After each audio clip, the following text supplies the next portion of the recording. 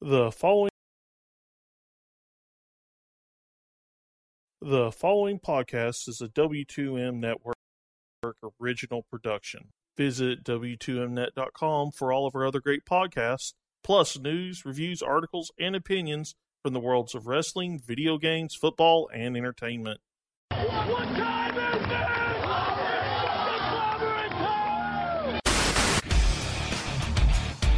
I started to question myself if I was watching Lucha Underground and I had accidentally flipped over to Cinemax. Not a whole lot of faces shown as far when it comes to Brenda, so Yeah. You're spot on there, buddy. This is the house that AJ Styles built. Like Nakamura, he's just such a great star. It doesn't matter what you do with him, people are going to cheer for him. Did you feel the gloriousness? Did you feel it? Bobby Roode did his job. This is insane how great they are.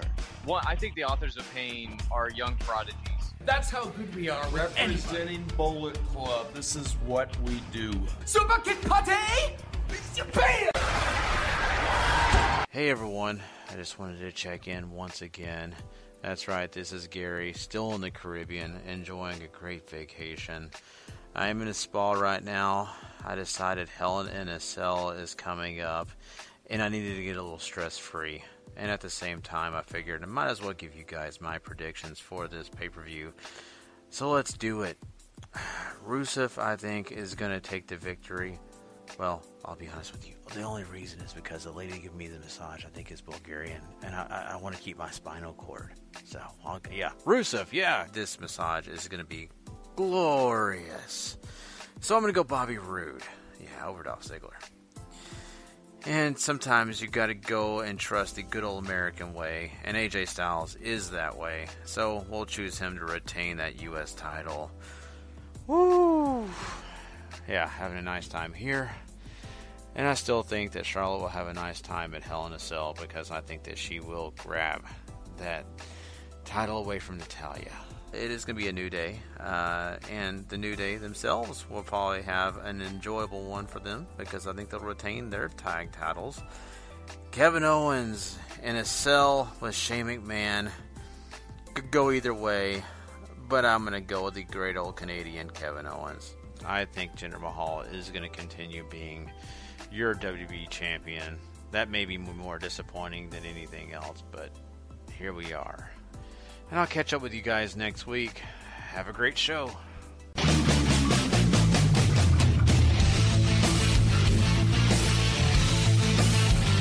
Ladies and gentlemen, wrestling to the mat.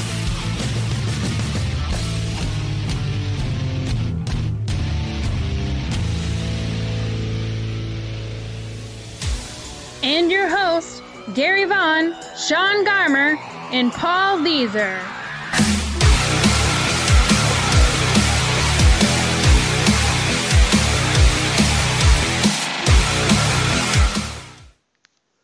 Hello and welcome to Wrestling to the Max, episode 267, part 2.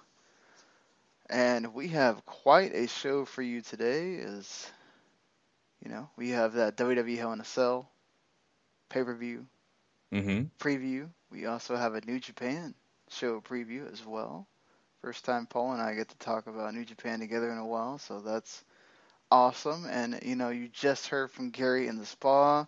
I'm sure some of you might have felt some weird tingly feelings. I know we did. Yeah, I don't know. I felt like maybe I need to start, we need to reconsider how we do these pay-per-view previews now, Maybe we need to do them in a sauna too.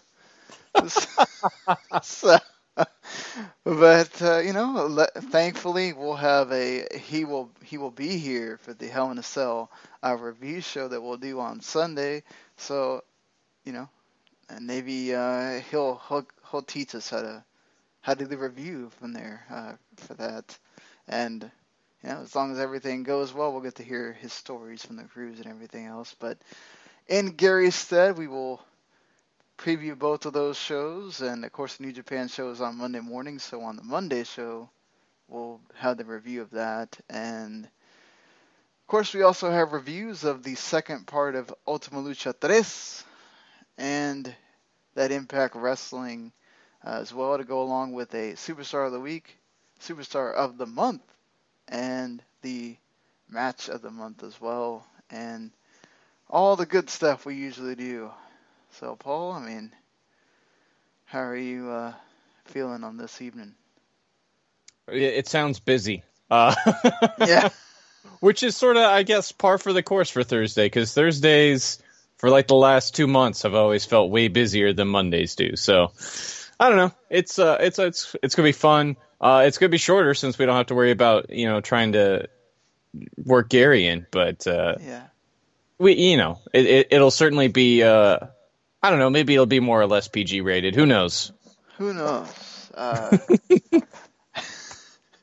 Well, so Gary usually does keep it on the rated R section normally, so it might stray more towards the PG-13, but we'll see. We'll see with all of the crimson that some people spewed on Lucha Underground, it might work out in the other way. But let's begin things here with quick hits in the news.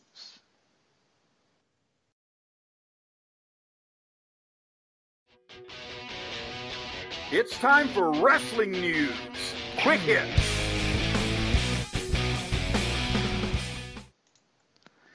Well, we will. This is probably the first time in a long time that we don't have any actual, just straight up WWE news on the quick hits here. If my dock will decide to stop freezing, but yes, we do. Gary kind of made us feel weird feelings, but we're going to feel kind of weird and sad at the passing of a true legend, one that I'm sure Jerry the King Lawler is feeling very deeply at this moment as well, too. Memphis wrestling announcer Lance Russell has passed at the age of 91 after suffering a broken hip over the weekend. Unfortunately, when you get older, you become rather brittle, and any time that you fall or anything like that is usually a grave consequence. And the even sadder thing is that also his daughter passed during the same weekend from cancer. So for that family, it's got to be just absolutely heart-wrenching right now.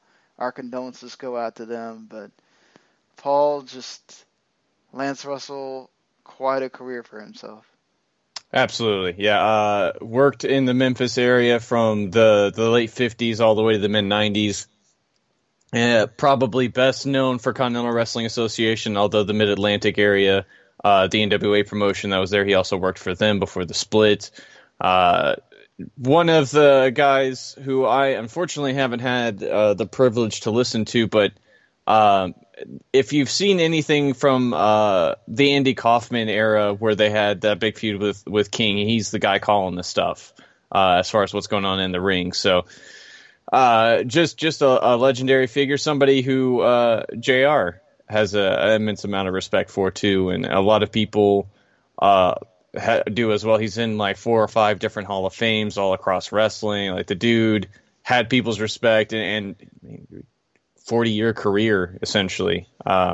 Just 91's a good long time, but it sure does suck to lose it just because you fell over. I can't think of I could think of a sadder way to go, but that's just really depressing that, you fall and suddenly it's over. Yeah, and, he outlived his wife who passed 3 years ago as well. He's married to her for 67 years. I mean, that is an accomplishment right there. To be with somebody for that long. And, you're speaking of JR, he did get to make his debut in WCW on a NWA worldwide episode with JR. So, it's cool that his life kind of got to go full circle. He ended it with Smoky Mountain as well. And it's just, this guy, seriously, as far as Southern wrestling goes, he is a legend, and just feel bad for his family right now. And hopefully, I'm sure that at some point WWE will be inducting him into the Hall of Fame. Yeah, I don't see why you wouldn't at this point, especially if they ever get the Memphis stuff up and running on the network. I hope so. It'd be nice to watch that. Like, there's so many stories I've heard of people saying, "Oh, this was great from Memphis." Like, so many storylines that they had. Like, come on, King and whoever else. Like, let's get this together and on the network. Yeah, let's make it happen. They do keep adding world class stuff on the network, so that's positive as well. But we have to move on from sadness to brighter things here, and perhaps brighter things for Lucha Underground. Maybe, depends, because if you take away some of that production value, what does that do to Lucha Underground? But they might have found funding for season 4. I feel like we already talked about this, and they go back and forth all the time. But this funding source is apparently going to be way less than what they've been paying for each episode, which I'm assuming would also perhaps maybe affect contracts and whatever. And also the wrestlers are still wanting to get out of contracts, and I'm assuming when you're putting less money into the product itself, that's not going to be a great thing to hear from the wrestler side of things. What do you think? I mean, you watched this. I mean, this is the first time that I've watched it in a while for Ultima Lucha, and obviously production values is very important to this show. We have so many wrestling shows out there. Once you kind of take that away, that kind of makes it become just like any indie out there, right? You know, I'm trying to really figure. The only thing that you really have a lot of production value in is the backstage segments, I would assume. Whenever they go to the weightlifting room or to the bathroom, as is their favorite place to shoot stuff, or wherever else. You don't really have, I think, what you had even in season 1, which had all those video packages, and you had so much more like sort of big stuff happening, lots of effects, and you don't. That's not present in season 2 or 3. So unless it just sort of trims down even more to where they're basically just doing everything in the ring, I'm curious to see what else it would affect. Just because I'm not super familiar with the side of the business, but the contract thing, I think, is probably the more important deal. Like, how much are you going to have to pay these guys? How many of these people actually want out? How many are going to, I guess, sort of try to finagle their way out? Because we know Ricochet is basically done after this season. That's sort of, I guess, where my mind's going. Who's going to stay? Who's going to go? Because I think a lot of what makes Lucha Underground just as important as the production values is the talent. And if enough of them go, it's not really going to feel the same. And I don't know how it's going to affect the long-term, story of what they're trying to tell here with the promotion.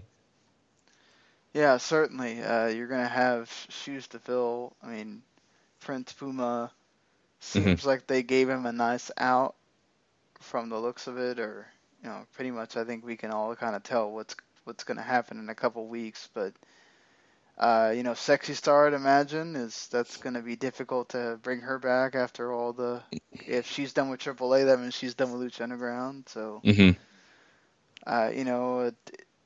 we've already started to see Johnny Mundo on GFW and Impact. I mean, I know he does have a great big deal to do in AAA as well, so perhaps he sticks around. But like you said, it's important to know how many of these talents are going to go away. And I'm sure Ring of Honor could use some folks after they keep losing people. And not only, I mean, you have to imagine at some point there's a limit onto how many you can add to the NXT roster, but that they're going to be watching it closely as well, and New Japan too. So, and whoever gets signed to New, ROH, they can also be used in New Japan. So,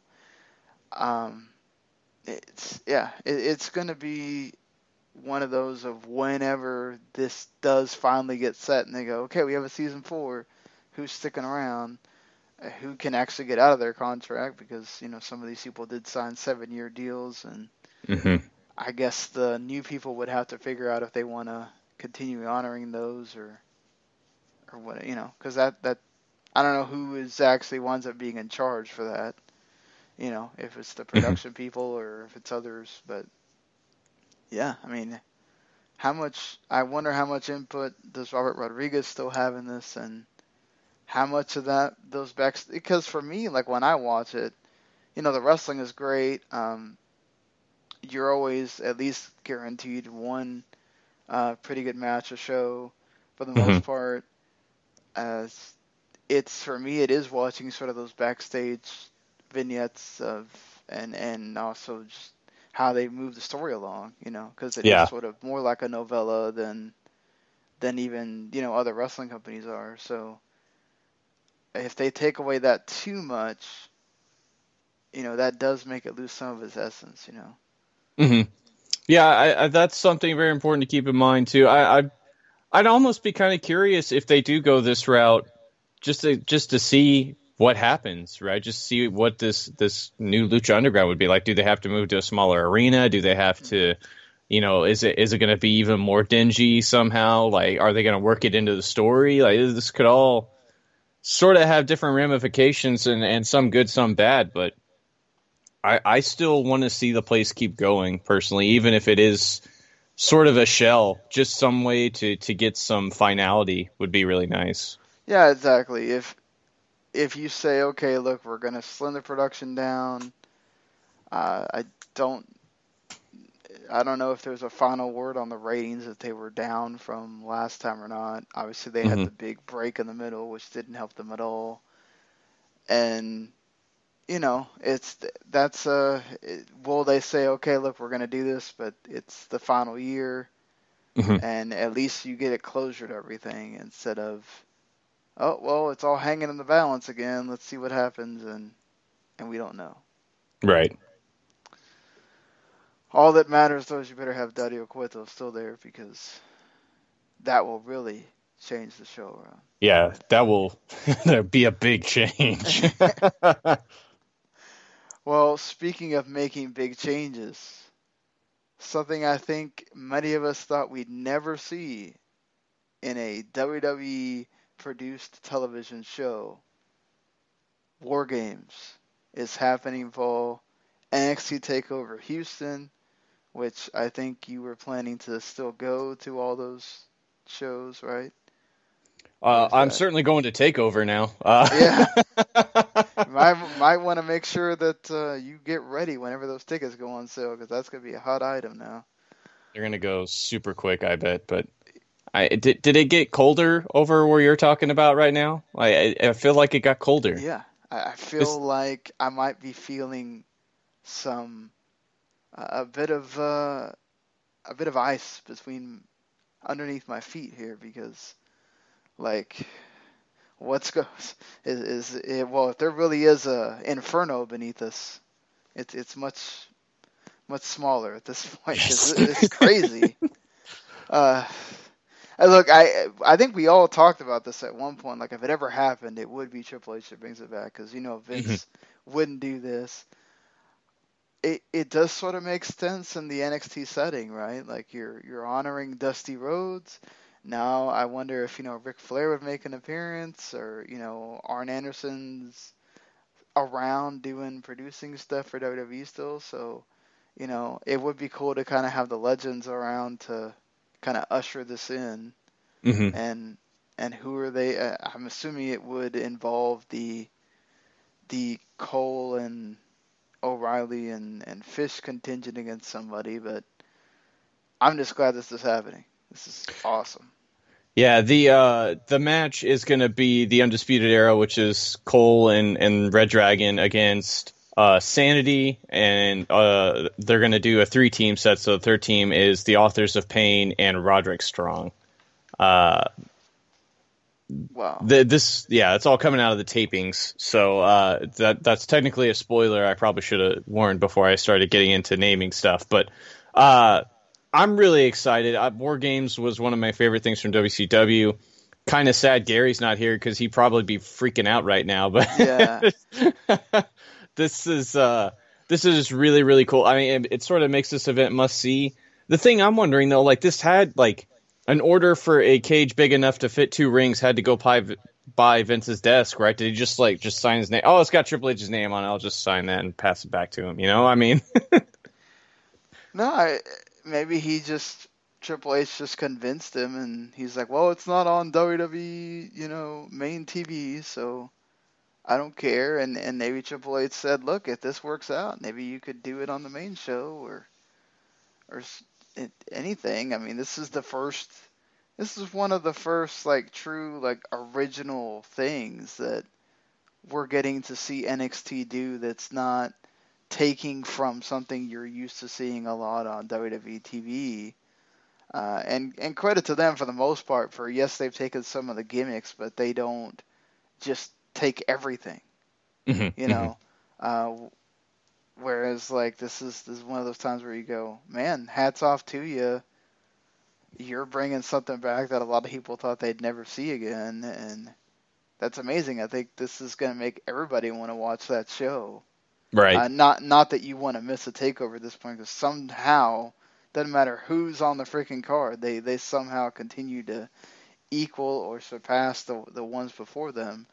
Mm-hmm. But got a lot to live up to as far as the history of what this match is and everything else.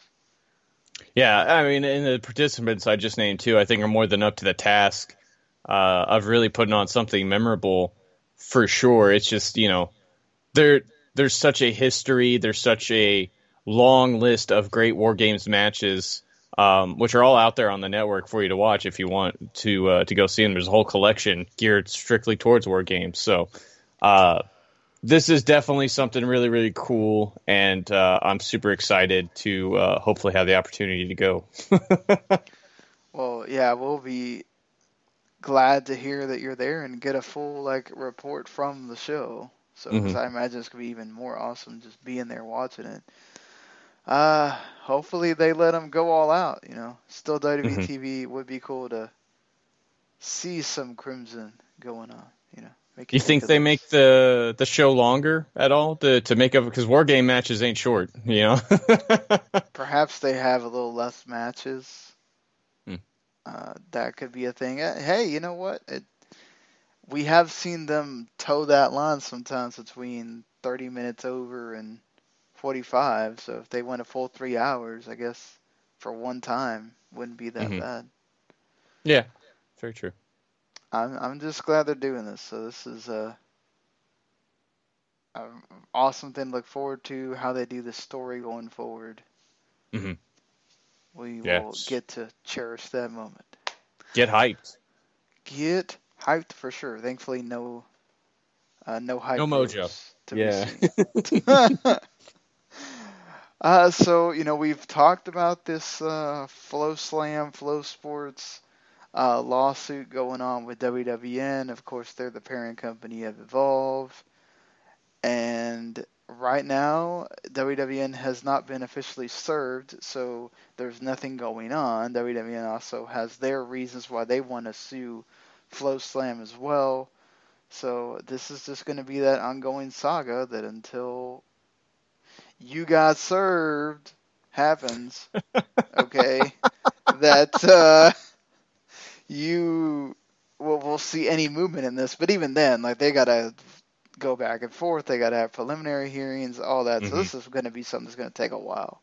Yeah, just right here just sounds like it's going to take forever to figure out if it ever does get settled inside a courtroom, so. Yeah. I wanted to put this on here so people would be prepared to probably hear us talk about this until 2020. So. God.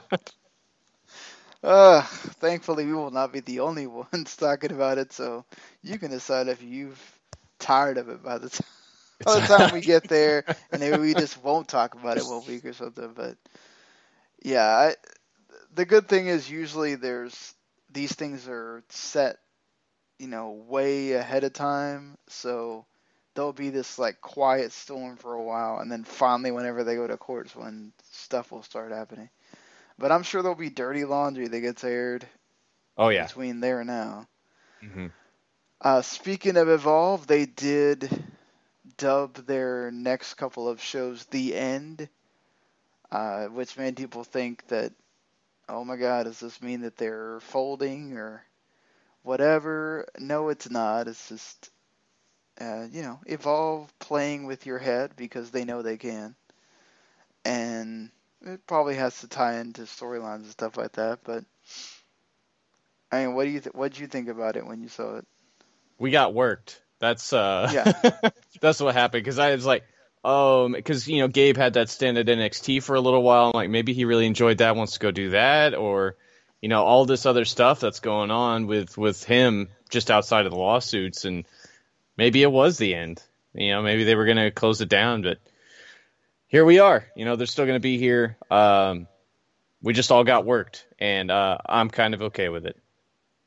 It's okay to get worked every now and then. Yeah. Keeps things fresh in your fandom. Keeps you on your toes. If nothing ever works you, then you're just way too inside baseball at that point. It's not that much fun. The thing for me, I think, is also that it benefits WWE a lot for Evolve to be around.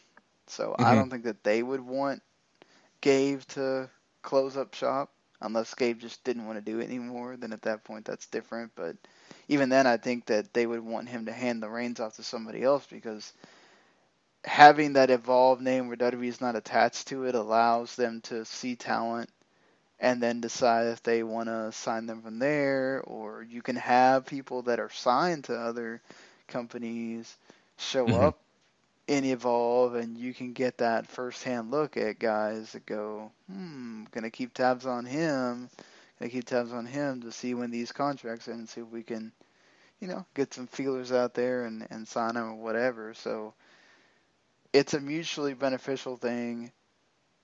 But yeah, I mean, it's totally understandable that we all get worked because of the lawsuit thing and everything else. Right. And news that I don't know how many people are going to care about this, but Eddie Kingston has left Impact Wrestling. I'm sure there will be more people leaving Impact Wrestling as they figure out what they want to do with Impact Wrestling. Yeah, I think the tally of people they've released in the last month is about 8 to 10 now, including both wrestlers and commentators and all that good stuff. So I kind of am a little saddened by this. I'm a huge fan of Eddie Kingston. I've got to see a lot of his work from Chikara. He's wonderful there. He works AEW a lot too. He's really good over there as well. But I think they're sort of missing out on a guy who might have been able to be a little something more than just fodder. But c'est la vie, right? Tomorrow's another day for Eddie Kingston. Maybe he gets signed with somebody, Maybe so. I mean, he did have tryouts with the WWE, so. Yeah, I mean, Ring of Honor could work for him too. So it's there. Evolve, maybe. Yeah.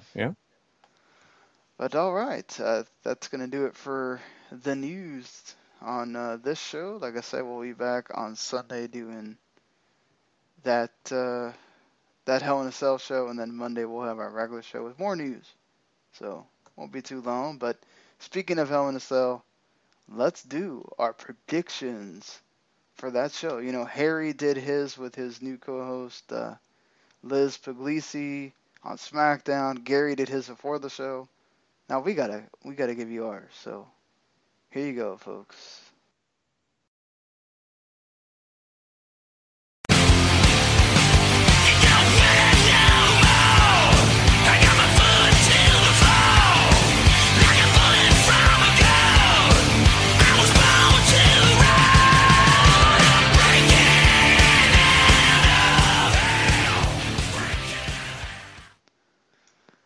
Pretty good band there, that Airborne, as they certainly are hoping that we were not experiencing hell watching this show. If the previous pay-per-view is anything to go by. But yes, let's hope for better things for Hell in a Cell. And they have a nice card that you'd expect some good things to be happening. So let's keep positive, WWE. Good things. So They just added this pre-show after the Tuesday SmackDown. Gable and Benjamin taking on the Hype Bros. This feels like let's get Gable and Benjamin a win, and let's just destroy the Hype Bros after this. It's the last straw. I mean, the Hype Bros do seem to be going for Splitsville, which is fine, just because I think WWE has plans for Mojo, and as much as I love Zach, I don't think they're ever going to do anything with him again. But WrestleMania came out of nowhere, so who knows? But yeah, this is totally a win for Gable and Benjamin as they look to be the next team being sort of groomed up to challenge for the tag titles, unless the Fashion Files actually turns out to be something big to push those guys upwards towards a title match again. Would be interesting to see that happen. I think certainly as this is Gable and Benjamin thing to win. It looks like we're going towards heel Mojo, so I'm sort of interested in that. I imagine he can't be too hyped when he's supposed to be angry and whatever, but I guess you can be angry hyped too. I don't know how that's gonna work, but we've seen him as a singles guy. Mm-hmm. He does pretty decently, so I don't know. I've liked him more as a singles than as a tag guy. I liked the Hype Bros in NXT, and it never really got a chance to translate to SmackDown because Ryder got hurt really whenever they were trying to build him up. So that as unfortunate it is for Mojo, he found better things afterwards, and I think WWE wants to run with it. Don't blame them for that, but it just keeps going with the theme of NXT tag teams that get ruined on the main roster. Absolutely. Speaking of ruining, they're going to ruin my life for about 10 minutes probably. Randy Orton and Rusev going at it still, my lord. These guys have quick wins over each other, and for some reason we got to have this at a pay-per-view. And does Rusev really have a chance? No. Yeah, I don't think so. This is all Randy. All Randy, and I wouldn't be surprised if it's a quick victory too, just to not have us have to watch it very long. Whole 30 seconds maybe this go around. Let's hope. Just poor Rusev. Poor Rusev. Dolph Ziggler is loving trolling the fans, and apparently he gets more time the more that everybody complains. And you have the glorious Bobby Roode. I would imagine that Bobby Roode is here to put him down another peg. This could be a good match. I mean, when Ziggler is interested, he will have a good match, and this sort of works to that sort of old NWA Bobby Roode style of you have the face that people can get behind. This is weird because it's like Ziggler is that guy when he wrestles that you're supposed to get behind him. Roode, the way he wrestles, it's hard to get behind him because he's very slow, methodical, and whatever. So depending on what they do here, this could be good or this might drag. I don't wager they're going to get a lot of time. If this goes north of that 10-minute mark, I might be a bit more surprised than I would be. But this is here for Bobby to get a win. As much as I'd really like to see them go at it for a long period of time, you're right. Like, the whole dynamic is off here. I don't think they really want to expose that too much. So, yeah. Plus, they got to leave time for the bigger matches later. So, yeah. I'd imagine if this gets 10 minutes, we'll be lucky. And then you have your women's championship match, which this has got to continue because they're promoting it all the way to the Starrcade. We don't know if it's going to be on the network event. So, and I guess why not? It's a feud that's worked before. Let's keep doing it. I'd imagine because of that event being called that, you'd think that maybe you'd have Natalya still win and have Charlotte win it there, but with Flair possibly making an appearance and everything, I'd imagine Charlotte wins. I really want to go with Charlotte here too, and if Starrcade was going to be on the network, then I would be saying Natalya here in a heartbeat. But because I mean, it makes so much sense to go into North Carolina, into Starrcade, and have Charlotte challenge in the cage and get the big win and all that. I still don't know, even if it is just a glorified super big house show, do they really want to take away that luster from that show or anything like that? And that's what makes this kind of hard. I don't wager they it's could going to also be... have Natalya win it back on SmackDown or something like that too. That's true. I don't think this is going to be clean at all, but I think Natty walks out with the belt. Wouldn't be surprised if that's what happens as well, but the way they have been about women's titles recently, this makes me think that they could do so many things. I'm going to go with Charlotte and hope that I'm wrong and we do the more logical thing. But we'll see. WWE and logic a lot of times don't always go together. They don't get along sometimes, you're right. And we have the first Hell in a Cell match. I wouldn't be surprised if this opens the show too, because normally when you have these gimmick matches, they don't have them go too close to each other. So the New Day defending against the Usos in the Hell in a Cell. I hope that there's some crazy spots, some brutal stuff. These two have been delivering in their matches every time. I'd expect nothing less here. I think New Day are going to retain. I think New Day retain too, and I would be lying if I'm not saying if I wasn't saying that this is the entire reason I'm basically watching this show. Like, these two teams have been on fire. That street fight was incredible. They're just so great together. I think you're going to get more of that same magic here. And honest to God, I hope this gets 30 minutes. I really do. I know it won't, but I really hope they get just tons and tons of time to go out there and just show you why you should be watching them. Honestly, they should, considering the other two matches that are left before you get to the other Hell in a Cell match. Don't make me feel like I need to watch them for a long time. So please be intelligent and give the teams that have been working their butts off time to deliver. And they have a history. They have matches to go off of.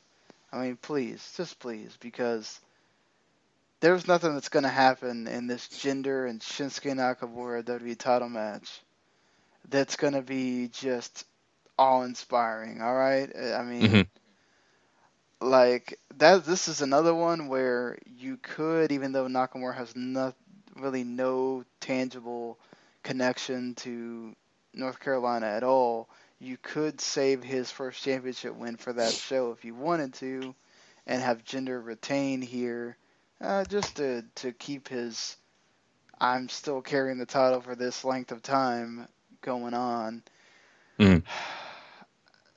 I'm going to say Jinder just because they've carried it this long. Why not for some more time? I'm just not looking for this match at all. You think that's what happens every time they look at Jinder running around with the world title in the SmackDown's writer room? Like, we've gone this far. Why not? Why not another month? Yeah, why not another month? Like, Road Dogg's like, it's could be worse. What do we got to lose? I mean, it's been kind of middling since he's been champion. It could be middling for another month, right? So, God, I really hope not. I want Shinsuke to win. It's time to move on and try something else. And I think Shinsuke with the championship might actually give us it gives you a reason to book him less and might give him a reason to want to wrestle better matches. Just because, he's got to that point where he wants to be. Opponents, that'd be that too. That is very true. If this goes more than 10 minutes again too, I'd be shocked. I really would. Oh, please don't. Please don't. It could. This. It could, Sean. This could be 15 minutes for some god awful reason. Oh God! Don't say that. Don't say that. Look, AJ Styles is a wonder man. We love him, but Baron Corbin he's Baron Corbin. Mm-hmm. So, this match will probably be better than it should be because AJ is in it, but AJ is going to retain. I feel he's going to keep this, the United States Open Challenge thing going. Baron Corbin will probably still keep screwing people over like he does, but I think AJ wins in the end. I think AJ wins here too, but I think it's because we're going to get some Ty Dillinger involved here to sort of mess up Baron and maybe push the feud that direction so AJ can go work with somebody else, maybe like a Sami Zayn or something down the line with this U.S. title open challenge. So I'm really hopeful that that's going to happen. I very much doubt it, but I think you're right. Either way, AJ is walking out with the belt. That'd be nice. Please let Ty Dillinger have a feud on this show. That'd be so nice. I agree entirely. The dude deserves it. Come on now. He is giving you 10s everywhere. Please give him a chance to give you a 10 in a match that matters. So we get to, I'm assuming this is probably going to be the main event because it's a Hell in a Cell match and it's a McMahon in one of the corners. So it's going to be a main draw. It's been one of the main draws of SmackDown. But Shane McMahon is not winning. He didn't beat The Undertaker, somehow still a GM. So, yes, I still remember that WWE, even though you would like to make us forget that you screwed up that entire storyline. But Kevin Owens, do you think we see a Vince sighting? I wouldn't be shocked if we see Vince. I wouldn't be shocked if we see Triple H here either. And that's cool. Somehow, to sort of shutter that over. Maybe it's going to be KO and Triple H at Mania, something like that, and that gets Shane the victory here. I think that would be really interesting. I don't know if that's going to happen. I'm going to hedge my bets, too, and say Kevin Owens wins. But I'm really looking forward to this. They've done a very good job of building this up, and Shane is willing to basically put himself as close to death as humanly possible, and Kevin Owens is much the same if you've ever seen him in a hardcore environment. So, yeah, this could be one of those, like, a match that we're not, like, having way too many expectations for, and it just absolutely delivers. So let's hope that that's the case. Hope, sounds familiar. Shane's going to have his kids out there. I wouldn't be shocked. Wouldn't be shocked at all. You're like, hey, you saw me in the other Hell in a Cell. Watch me jump off and almost die again. Yeah. I'd love to see Kevin Owens do some bad mouth on him, too. I think that'd be funny. Go home. Do your homework. Yeah. Don't be here. Why are you here? My kid's not here. What are you like? My kid's too good for this show. Yeah. But, yeah, that's your WWE Hell in a Cell 2017 happened on Sunday night. Of course, you will have 2 reviews as per normal. Harry and Patrick will have the Wrestling and Wrath reacts, and then, of course, the 3 of us will have our W2M reviews, so look for those on Sunday night. And now we're going to go into the second part of Ultima Lucha Tres that had quite a bit of sangre happening. If you understand Spanish, if you don't, that's blood for you. There's plenty of that. So if you like the bleeding, you need to go watch the show. But we'll talk about it here because I don't have I still keep forgetting to get the Lucha Underground draw. But hey, we started off with some light fare because hey, it's their WrestleMania. Why not have a bout of Royal 2? And you get to involve some of the lesser talent, and that is the case here for this one. And you get the big return of Pimpinela Escarlata, the exotico, kissing people in the crowd and making Matt Striker wet himself, anticipation for a kiss of his own, because he was really into Pimpinela coming back. But you've also got Paul London in this match, Saltador, Mala Suerte, Argenis, Cortez Castro, Son of Madness, Vinny Massaro, who you can talk to him on Twitter. He's a great follow, that man. The Mac, Joey Ryan, Ricky Mundo.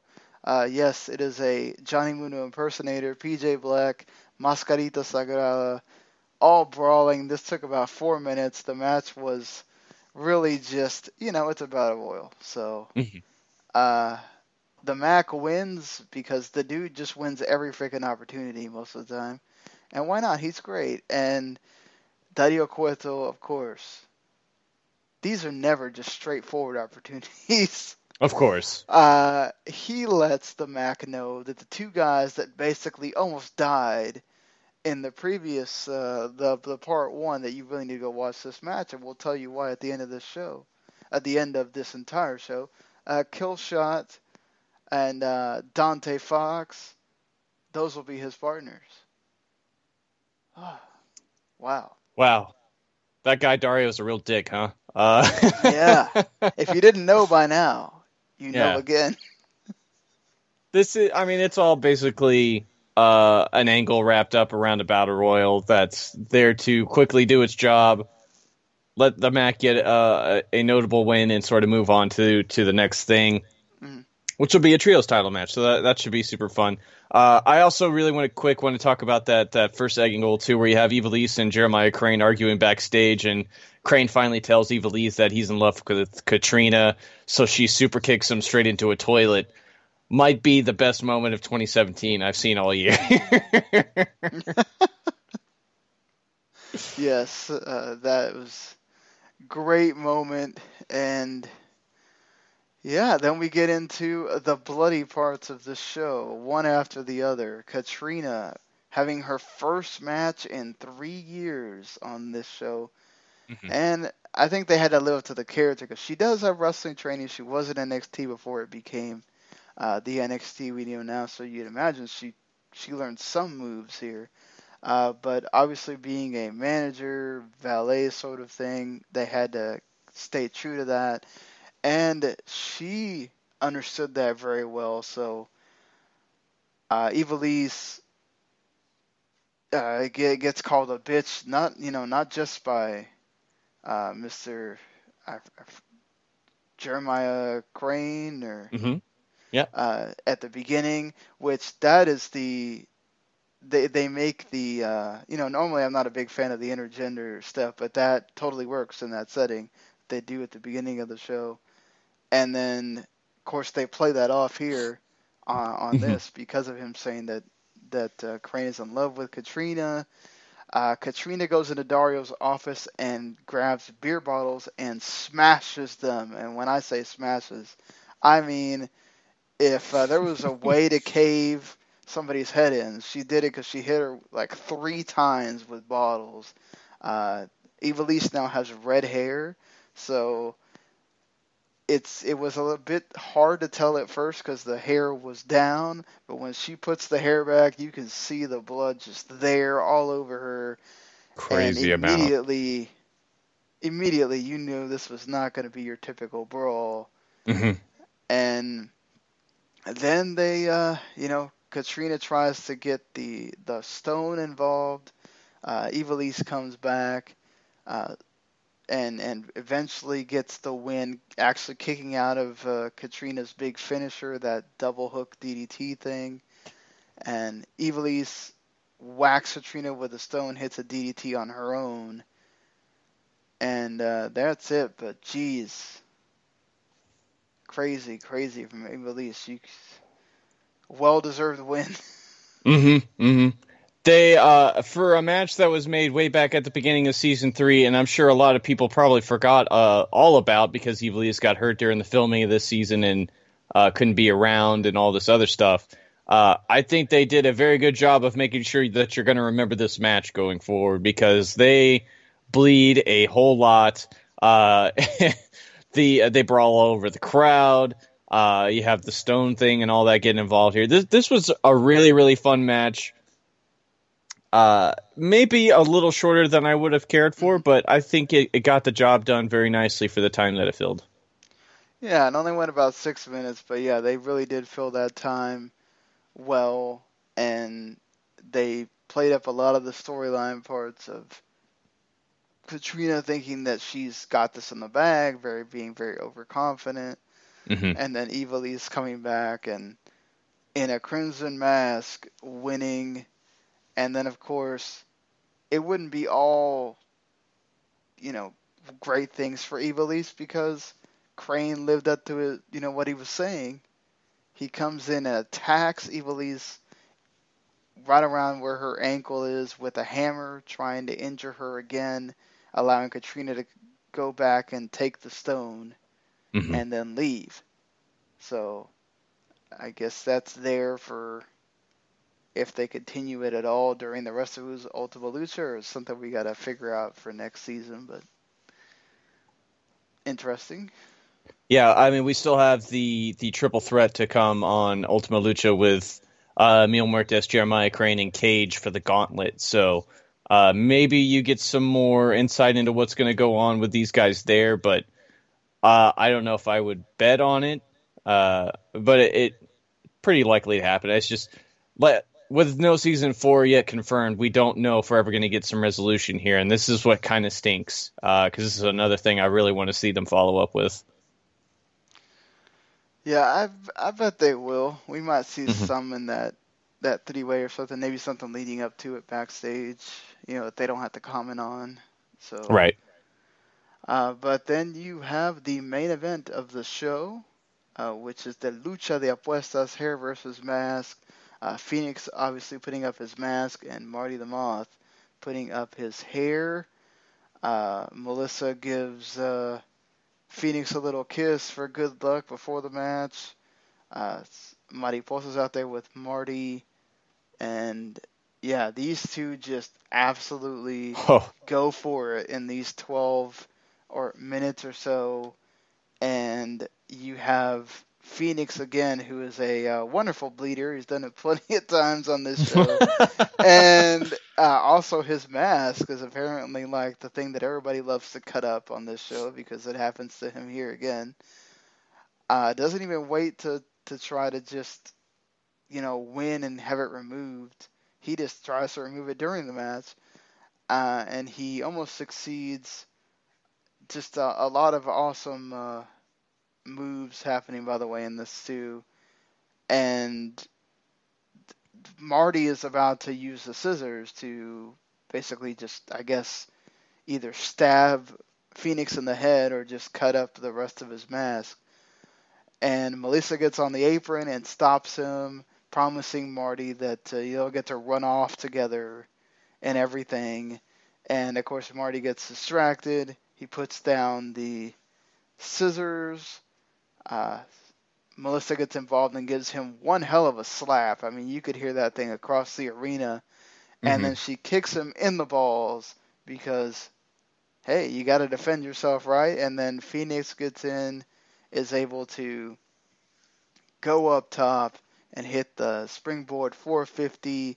And Melissa even helps Phoenix get the pin so that they get the win. And they get to celebrate beating the big evil creep. And even then you get another layer added to the story because Marty tries to escape, but Mariposa's waiting for him. You think that, he's going to leave and not, pay it off, cutting his hair. Mariposa levels him in the head with a chair.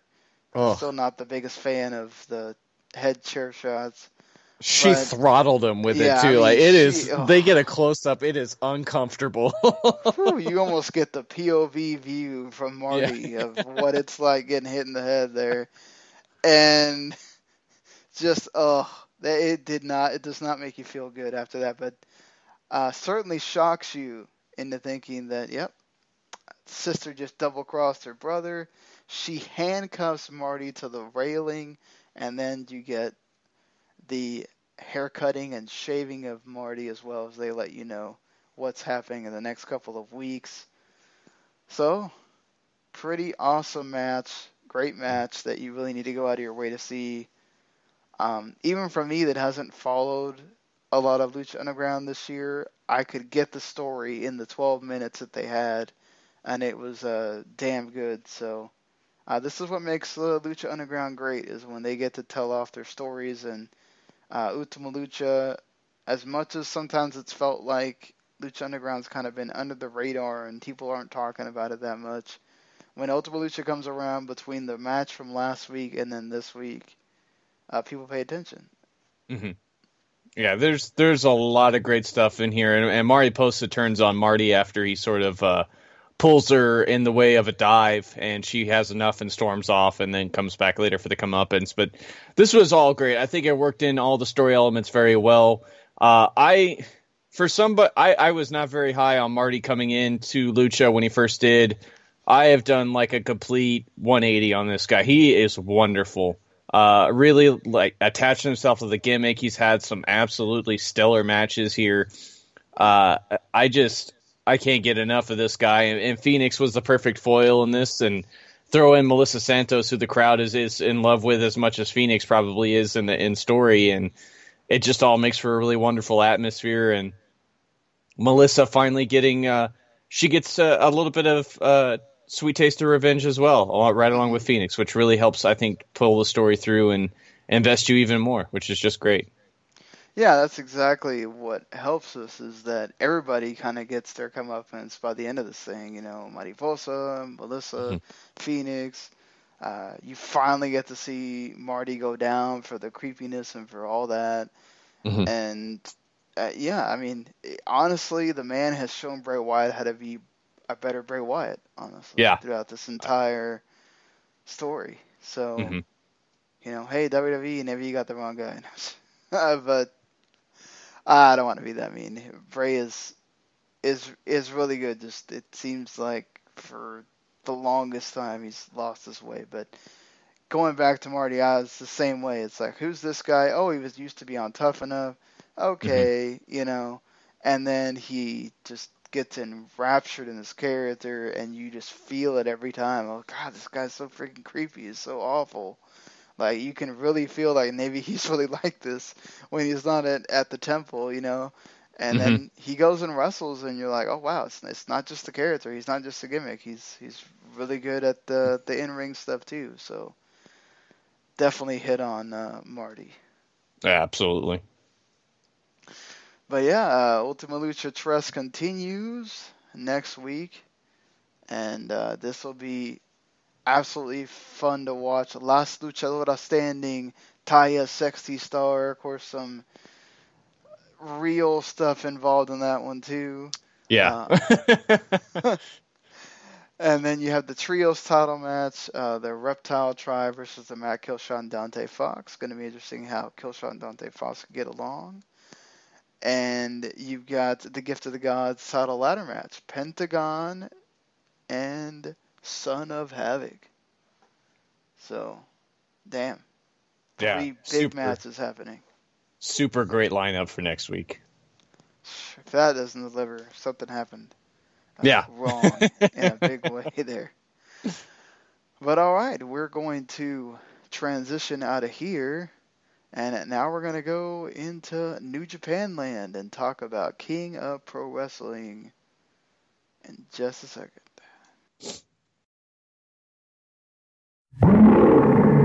King of Sport. New Japan Pro Wrestling.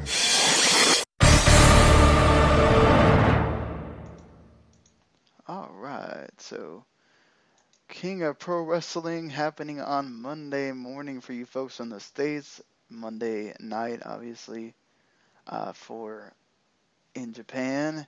And we're going to start off with, of course, what do you know? Tag matches, because it's a New Japan show. You got to have tag matches. Bad Luck Fale, Yujiro, and Leo Tonga. This is a sibling of Tama Tonga and Tongaroa. And against Sanada, Hiromu, and Bushi of Los Ingobernables de Japón. I'd imagine that Leo Tonga is here to take the fall, and Bushi picks up the win, but should be an interesting match. This will be my first time getting to see Leo here, and These guys, I mean, it's not the greatest contingent of Bullet Club folks, but could still be interesting. I like Leo. He's still very green, obviously, but he adds a nice dynamic, I think, and the aura of legit Tonga toughness will always surround these guys. So that's there as well. But this is totally here for LIJ to win. I'm still looking forward. I like watching Young Lions a lot, and Leo certainly does fit the bill there. Yeah, certainly. So we move on from that to Toru Yano and Hiroki Goto against Minoru Suzuki and Zack Sabre Jr. This could go either way. You could have Yano pull a Yano on CSJ, or you could have Suzuki just pounding fools, whichever one.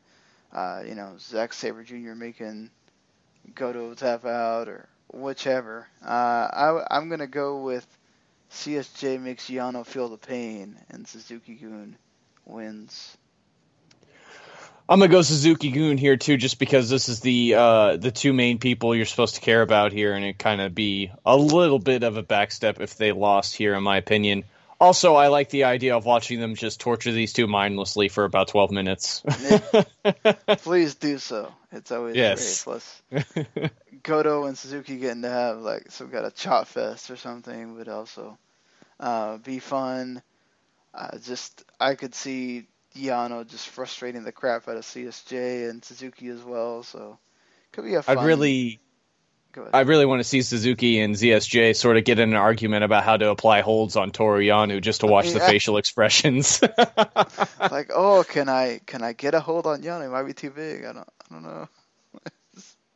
I'm sure the referee will get involved and everything else. So good stuff to be had there. So the IWGP Junior Heavyweight Tag Team Championships are on the line as Taguchi Japan, Taguchi and Ricochet defending against Roppongi 3000. I feel like Taguchi and Ricochet have been a really good team. They still retain, I hope. They're really, really fun together. Who do you think Rocky's partner is? What are my choices here? Has he hinted at anything? Not that I'm aware of.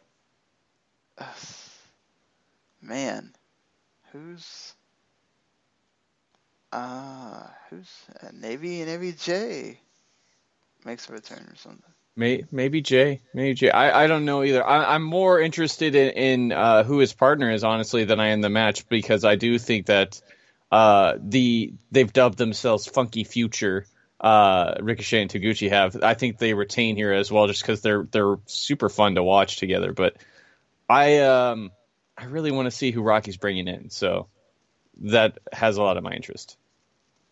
Yeah, we'll see. I mean, he does do some work on the dojos whenever he brings in a young lion we haven't seen. Maybe so. But all right, you get the IWGP Tag Team titles are on the line. Oh, salivation should begin. Oh, I wish, if Girls of Destiny would have just moved to the side. We could have had Killer Elite Squad and War Machine, but the three-way tag situation continues. Either way, should still be a good one here. I think Killer Elite Squad retain, but I'm just interested in how they're going to match this up. I misspoke too. Rocky is the manager for Roppongi 3K, so it's brand new tag team all the way around. Sweet. Yeah. The three-way here, the last one they had at Destruction was in Kobe was really good. Killer Elite Squad's going to retain here, but Tornado Rules means they're going to get a bunch of chaos, and I can only hope that the swearing is up to Wrestle Kingdom levels.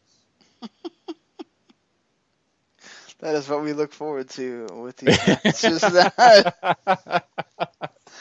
Can we get a bunch of swearing? We want to hear it. This should be really good, though. These three teams have been working together. Well, Guerrillas of Destiny keeps coming along awesomely. We know what War Machine can do. They have been hosses, and Killer Elite Squad have, the just everlasting tag team for New Japan, and they they know what they be doing. So Yep. this should be awesome sauce, I guess, as they say. Yoshihashi, Beretta, and Jado taking on Kenny Omega, Cody, and Marty Scurll. I'd imagine Jado is here to take pins. Cody to get the win, because he can, and prop up some ROH a little bit since he's the champ. Yeah.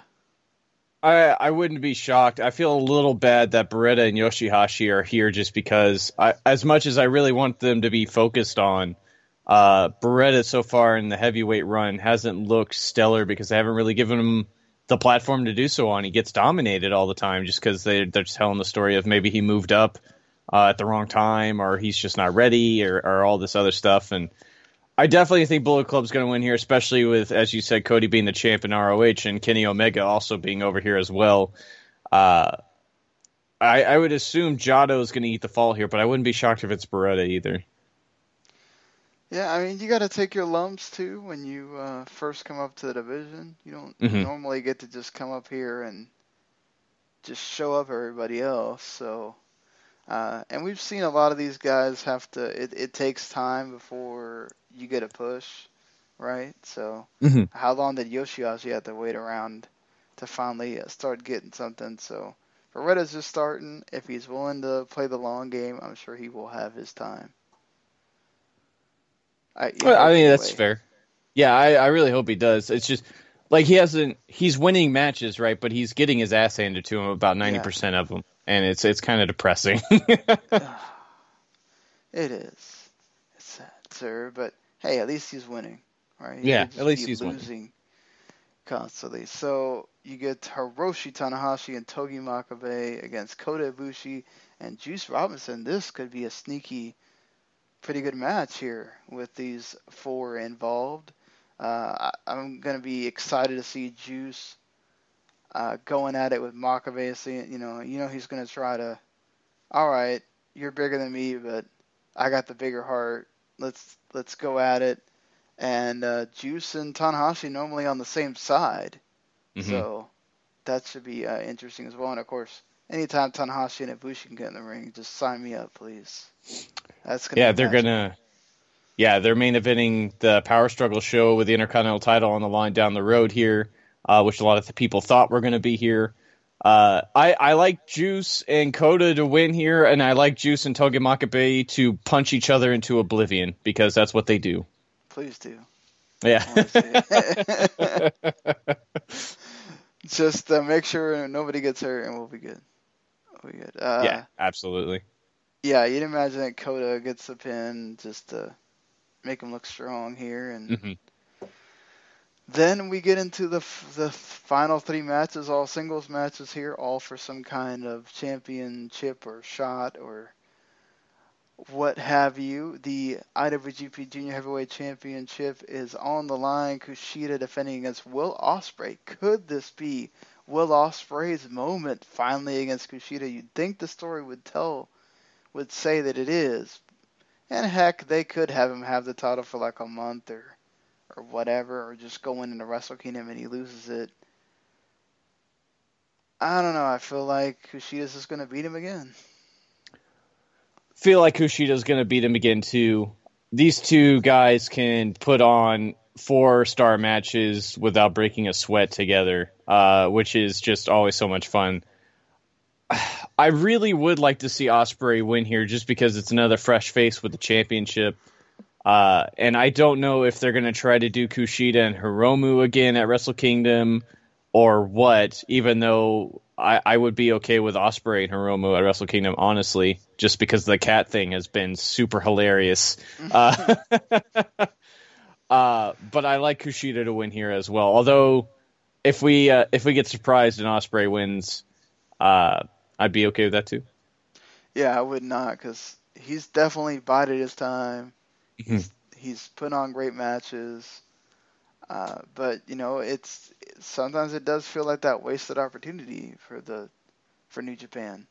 And if he wins and he gets to have the title for a little bit, at least it's something. You gave him a title run to make him feel like he matters some, and might make him think twice before, if he resigns or not. Mm-hmm. Very true. If you never show him anything, then he might feel like, all right, well, I had my time here and gonna go on and do something else. Mm-hmm. Yeah, I mean, he does have that gig in Australia where he's trying to make them into a bigger part of the scene as well. So yeah, that's true.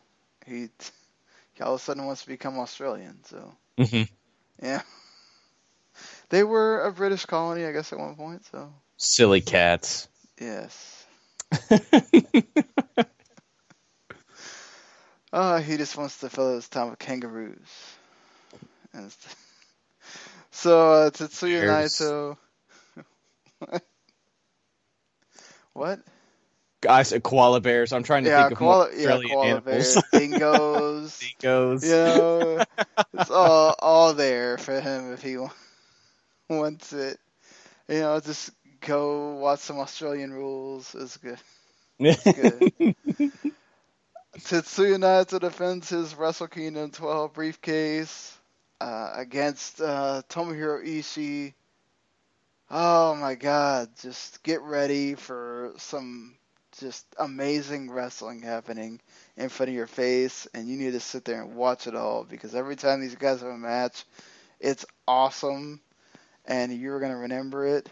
And how great would it be if Ishii were to steal that title shot from Naito? We can all dream, right? But it's not gonna happen. Naito's gonna win. I really, really want this match to make me think that Ishii is going to walk out with that briefcase. I really do, because going into this, I don't believe he has a shot in hell, but I want Ishii to win everything so badly every time I watch him, and this is certainly no different, just because I think him and Okada at the Dome would be wonderful.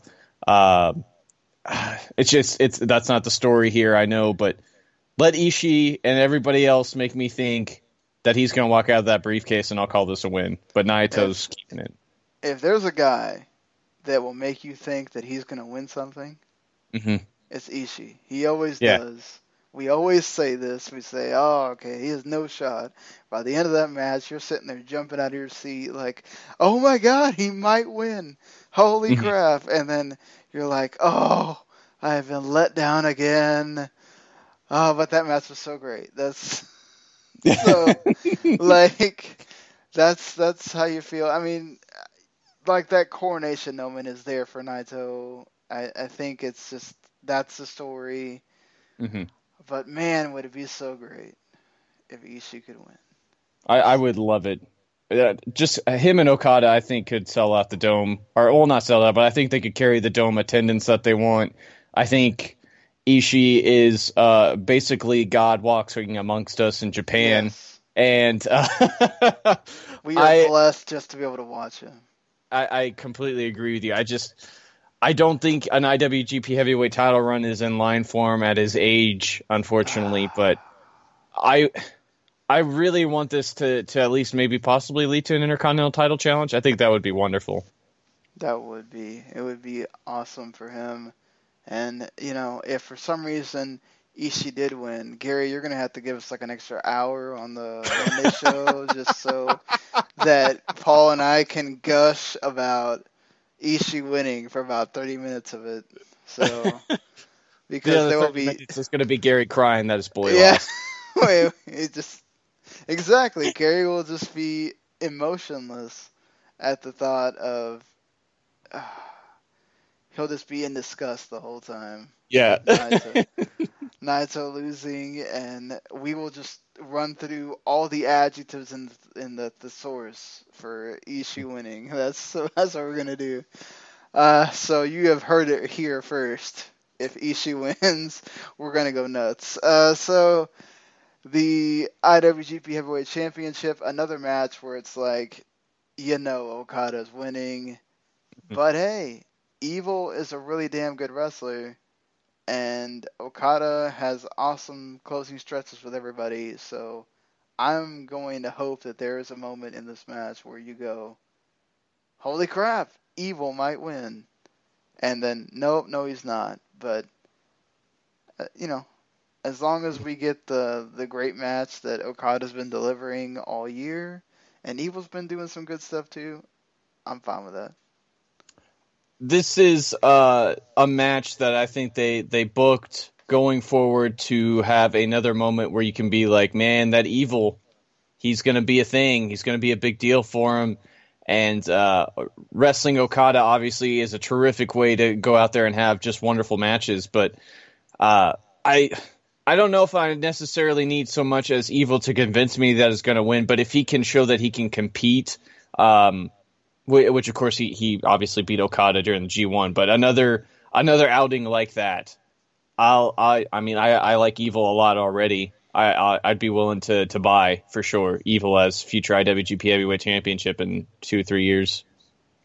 Yeah, I certainly could see that, and I think the first one is that Evil kind of surprised Okada, right? Mm-hmm. So this one, you'd think that you'd see Okada having learned from that, and Evil really having to pull something out to get that near fall, I think, to make people think that Okada might win, and it may not happen for him, but like you said, as long as he's there at the end and there was really a back and forth, everything, then we're good. And the way that they have Evil positioned, it's gonna be that way, because it would kind of be bad if he just gets dominated by Okada like that. But yeah. But we'll see. I mean, there's ways they can go about this. You think that the top two are pretty much done deals. You know what's going to happen. But it's always fun to see how they get there. Is this also supposed to be the show where the stabby guy is supposed to debut? I think so. Can't remember. I think so. Yeah. Are we still on the thought of it being Sami Callihan? Or? I'm pretty sure it is. Yeah. Well, you have a lot of convincing for me to make me feel like you are a New Japan guy, but all right. I'm down with it. Yeah, I mean, I would think it's another LIJ guy, because, I mean, Evil's great as the resident tough dude, but I think that's what Sammy's going to be here for, is the raging psychopath. Carries around a knife, just stabs everyone. Switchblade Conspiracy back in CZW worked out pretty well. Yeah. I'd be okay with that. Well, it's just, you already have Evil doing weird gimmick entrance. Are they going to have him do it too? I'm down. More laser lights. That's what I want. Let's do it. Laser lights everywhere. That's what needs to happen.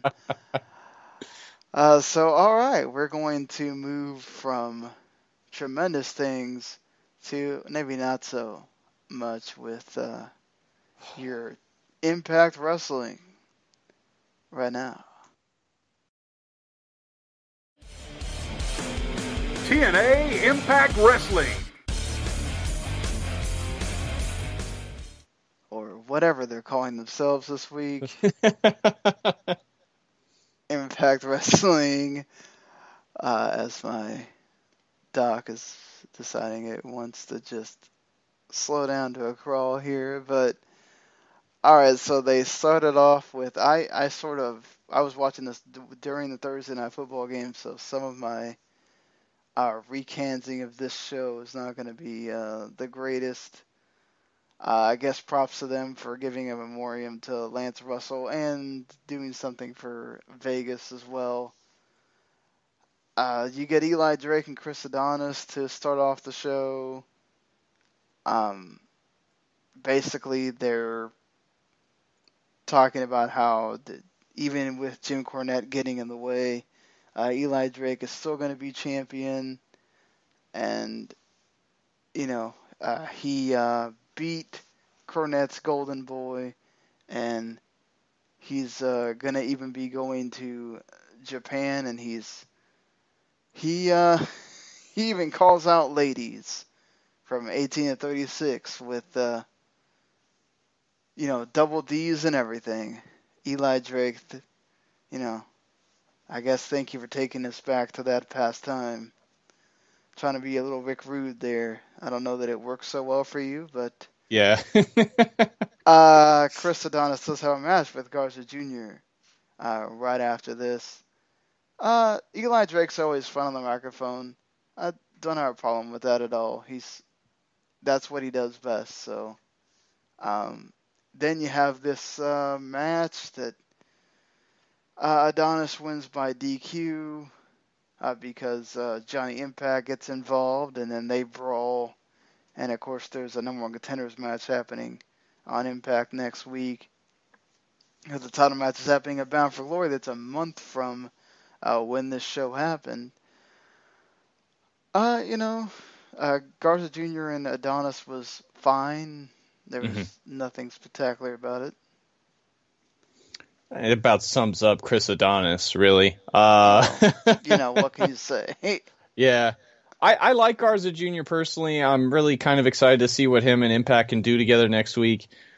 I didn't mind the promo, honestly. Eli is usually a bit of hit or miss for me. I kind of dig delusional heels, and this is, I think, a pretty darn good example of somebody who just got the cheap win and is selling it for all it's worth. And while it doesn't really make you feel confident he might walk away from Bound for Glory as the champion,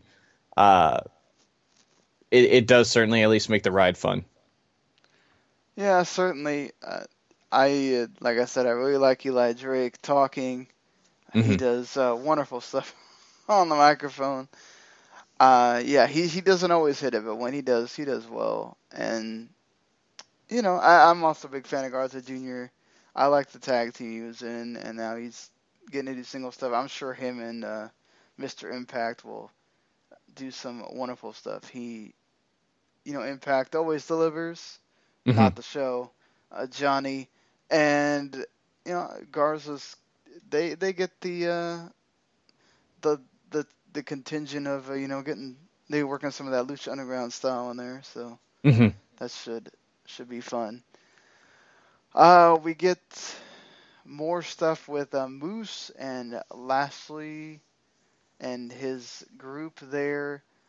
Conan's pissed because they're losing money and they lost the titles, and they pretty much agree that Santana and Ortiz got to stick together here, and we'll find out more about what they're going to do with them later on in the show.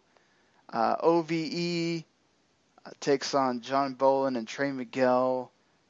This was pretty much here so that they could squash them, and I don't know, OVE are just kind of there for me, and I didn't really see anything great. I think Dave and Jay Christ are phenomenally talented, but TNA or Impact or GFW, whatever, they very, very quickly rushed them into winning the championships and sort of skipped over all the build to make you care about them. So now they're just kind of flat, right? And that kind of sucks because they're very exciting, and when they get the chance to really cut loose, they're awesome. Hopefully this thing with LAX builds up into more. I am so over Lashley, though. Like, this whole thing with American Top Team has just killed my interest in him, and hopefully him and Moose can put on something worthwhile whenever the time comes, but I'm not interested at all in any of that. Yeah, it just doesn't look that interesting. It's just like, him beat up Moose with his buddies. Oh, here's the big bully, I guess. And it's like, Moose is a pretty big guy. I'm sure that it wouldn't be just a walk in the park for Lashley to be having a fight with Moose, Right. So, I don't know. It seems like a stretch for me at points. Speaking of stretching, they certainly are stretching out this Knockouts feud thing here with Sienna coming out to talk about how at Bound for Glory, since she's beaten up everybody, she might even fight men. Well, you're in the wrong company to be doing that. And well, guess what? Now I'm going to go into the Hall of Fame and retire as champion. Yeah, right. And so then, of course, you get Gail Kim, who is a Hall of Famer. This leads into, of course, the whole Gail Kim wants to retire as champion. Then Taryn Terrell comes out to tell you about her whole deal with being the longest reigning champion in Knockouts history before Sienna. And then, of course, Allie comes out because she's Allie. And then Karen Jarrett, because I guess, she has to make an appearance. She tells you that everybody's going to be in the match. What do you know? I could have seen that one coming a mile away, folks. Meh. Yes. That's it, yeah. There's not really a whole lot going on with the knockouts other than just what they told you. It's a revolving door. Girls have problems that are old, and not necessarily anything new is happening. They're just fighting, basically, and it's kind of boring. Oh, women be catty, Paul. Women be catty. That's a new hat right there, I'll tell you what. Yep. That's not been in wrestling for a long time at all. Untouched ground. Grado gets to do autograph signings, and Joseph Park tells him, hey, this is just a start, while he's secretly taking a bunch of the money. What a dastardly dude, that Joseph Park. Just like any attorney, taking your money and, not giving you a whole lot. Yeah, not telling you about it either. What a jerk. What an ass, that Joseph Park. And to think he made us care about him. I know, right? Jeez. You suck, Joseph Park. Anyway, Andrew, I thought this was actually, this was good. The X Division stuff is, sometimes it's hit or miss, but they delivered here. Andrew Everett, Caleb Conley, Trevor Lee against Sanjay Dutt, Petey Williams, and Matt Sydal. You have the Sanjay Dutt, Petey Williams, and Matt Sydal team win, just so that we can have everybody claim that they won an X Division title shot. So what's probably going to wind up happening is that we'll wind up having, what do you know, a fatal four-way or something. I smell Ultimate X personally, but that too. It's sort of whatever, right? The X Division is basically in the same shape that the Knockouts division is.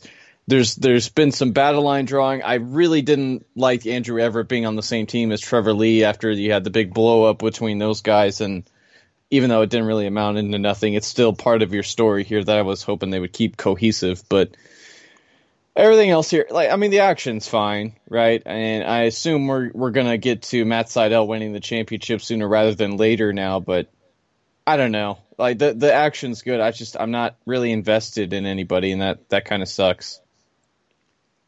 Yeah, it just kind of seems like they're just all there, and they're, just part of the revolver of X Division, and. Yeah, I don't have a problem. I think they've done a good job of using Sanjay Dutt and Petey Williams and Matt Sydal is, I think, working well there. It's just, just okay. More multi-person stuff, not really getting behind a person. Hopefully they fix this whenever I don't know what they're going to have to do with the stories if Jarrett's not going to be involved, but I guess that will be after Bound for Glory. Yeah, I guess we'll have to figure that out. Laurel Van Ness shows up on a scooter to make out with just a fan sitting in the building because she's crazy, dude. And I like her character. I just feel like it's kind of just totally just wearing itself out. Is Grado really worth going this freaked out over? I don't know. I don't know. Looking at him would scare me, but, maybe he should go be in the next It movie instead. We all float down here, Sean. Yep, that's exactly what happens.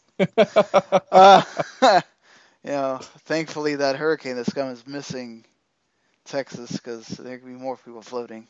So. Yeah. Moose, because, he's... I don't know that this man thinks too much about what's going on. It's one man against the whole T-Op team, dude. You're shoving Dan Lambert around. You're stepping into a cage. What do you think's going to happen? and then you're just going to throw them out. So, oh, whoop-de-doo. Certainly playing into the not smart jock stereotype. Is he going to learn from this, I hope? Don't wander into a gym full of MMA fighters, I hope so. It's like, is he going to get himself some people to help him, or is he just going to keep doing this lone wolf thing? Please. I don't know. Do something, Moose. Please. I miss old Lashley. Lashley doesn't need any of these trappings they have on. The whole MMA or wrestling thing is sort of something that should have just been in the background. Like, yeah, the MMA thing gave him legitimacy in a way, but it doesn't need to be what he's entirely about. And I don't know. It really has made a great character seem very, very lame now that he's got cronies and all this. He doesn't need that. He doesn't need that, yeah. Yeah. The dude he can whoop anybody. I mean... Right. He just murders people. That's what Lashley do. Gosh, that's just lame. Mm-hmm. Why? Why do you have to go mess that up, GFW? I don't understand. So EC3 and James Storm, you have Paul's close personal friend with the guy that he can't stand. And then, how did that work out for you? Limo rides have been very uncomfortable, Sean. I can imagine. So you just ignore James Storm the whole time? Is that? I put a blue dot over him so that way I don't have to talk to him. Ooh, I wonder if Christian Cage ever appears, to tell him, hey, you stole my gimmick, James Storm. Yeah. So EC3, somehow we are keeping it light at 4:52 Eastern time over here. So EC3 and James Storm taking on Tejano Jr. and El Hijo de Fantasma. Of course, this is King Cuerno and Lucha Underground fame. This felt like a match that took a long time to kind of just be good. Mm-hmm. I just felt like not a whole lot happened, and then AAA team wins. Yeah, you get some Pagano interference, which I'm fine with. The idea here is that the team from AAA here is much more of a solid unit, and EC3 and James Storm are still sort of haphazardly working together after their whole beef together. So, this made sense. I don't know if it needed to be 20 minutes, but you get some decent work. I think the story is working towards some kind of payoff. I assume a big multi-man down the stretch, but I don't know.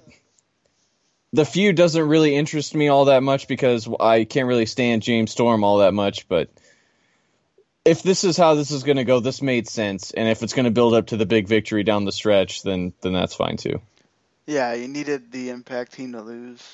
Mm-hmm. And this works because they had the interference. It wasn't just a straight-up loss. And yeah, like you said, it's telling that story of, the EC3 and Storm are going to have to get it together, or Impact team could lose. Right. More. Right. So we find out what's going to happen with the tag titles. Conan, tells Key, what are we doing? It's a 51-50 street fight at BFG. Low-key, not too happy about it, though. Yeah. This is an element that I think will showcase both OVE and LAX very well if they get a lot of time to really show off what they can do. The LAX guys, I think, are wonderful and maybe already sowing some dissent with Low-key and the clubhouse and all that, but I'm kind of looking forward to the match, even though they haven't done a great job of handling OVE, just because I think it'll be really fun. Yeah, street fight with LAX, OVE, going to be good. Hopefully it's one of the more standout things from that show, but we'll have to see in a month from now when we get there. But that is going to do it for our Impact Wrestling for this week. Yeah, very meh, unfortunately.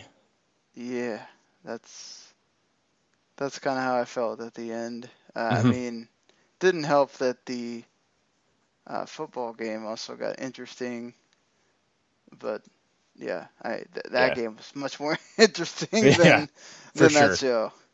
But yes, so we got one thing left to do, and that is do some Superstar of the Week.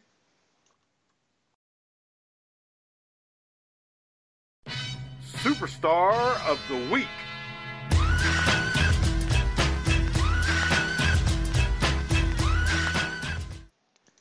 All right, so as our ending segment, and of course this being the first week of October, can't believe it's October already. Yeah, it's crazy. We've got to do a Wrestler of the Month and Match of the Month, which we'll do in just a little bit. We got to do our last of this week here. And so to start off, we have Braun Strowman, because he had a really good match with Seth Rollins, getting 1 point. Yeah, really, really fun match. They played up the big man, little man theme very well. Braun keeps on crushing fools, which is great because I was a little bit worried about him after the faux pas with not winning the title after against Brock Lesnar. So it was kind of good it's been good to see him get back on track to his usual murderous ways.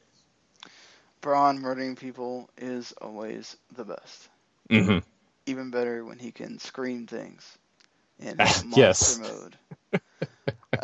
Evilise gets 2 points because of her. The match wasn't very long, but it was still a good match. There was also not a lot to pick from this week. Let's be honest. Evilise gets 2 points for defeating Katrina and finally getting revenge for this 3-year-long feud. Yeah, really, really fun match too. Lots of blood, unexpectedly large amounts of blood too. And they, like Sean said, they didn't overstay their welcome. They told their story very well. I think within the time they were given, no complaints.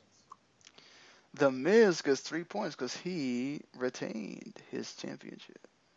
Yeah, against Roman Reigns this week over on Raw. The match was actually pretty good as well. I think that there's maybe some chemistry there to be had between Mr. Roman and The Miz there going forward, but lots of good stuff happening over there on Raw with those guys happening in the Shield reunion and possibly Miz teaming up with the Bar, which I am all for.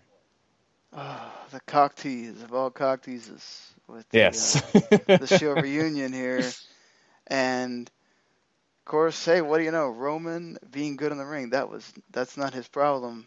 Glad to see that him and the Miz getting things going over there. And Drew McIntyre retaining his championship against Roderick Strong on NXT. Such a really, really good match. Over 15 minutes. Great back and forth. I don't know if I ever believed Roddy was going to win, but the action was wonderful, even if the crowd wasn't as involved as I was kind of hoping they would be. Sad. Yeah. It seems like the crowd at Full Sail has just been going down, and more down for a while now. They've been pretty wishy-washy with Roddy, too, which is kind of unfortunate. That's sad. Yeah. Roddy's a guy you can get behind if you do it right. You just It might take a little bit though. He's not Mr. Personality either. It's true. It's true. So, and then of course the big triumphant win for Phoenix, Melissa Santos, and everyone else. So Phoenix gets 5 points for getting to keep his mask, winning the Lucha de Apuestas in a great match, and also getting to cut Marty the Moss hair. I mean, pretty outstanding night for him. Yeah, I mean, Lucha de Apuestas are a big deal in Lucha Libre. Very, very, usually very pivotal moments for characters down there. Hopefully that proves the same here for Lucha and Marty and all that.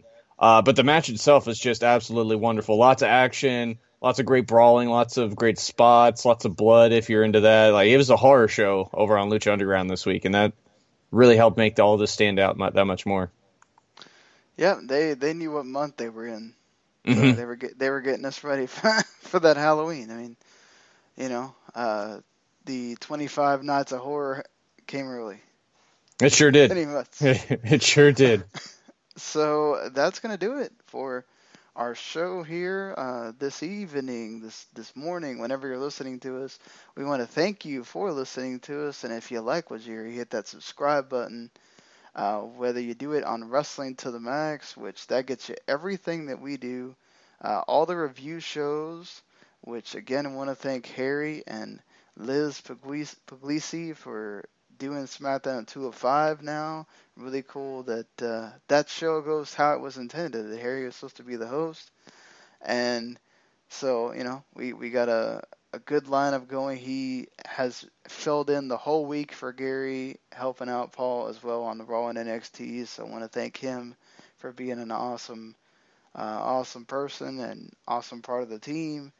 And like I mentioned, him and Patrick Ketzel will be doing Wrestling Unwrapped Reacts, the Hell in a Cell 2017 on Sunday, as we will. So we'll be back. Gary will be back, thankfully, because he does this way better than I do, and I can go back to just analyzing stuff. So, for Paul, for myself, subscribe to that W2M Network. Go visit W2Mnet.com. Thank you for 41 Mania for also allowing us to have our podcast on their site, and everything else. Enjoy your weekend, and we'll be back for Hell in a Cell. Hopefully that pay-per-view is good. Hopefully. Later, everyone. Have a good night, guys. The following podcast is a W2M Network original production. Visit W2Mnet.com for all of our other great podcasts, plus news, reviews, articles, and opinions from the worlds of wrestling, video games, football, and entertainment.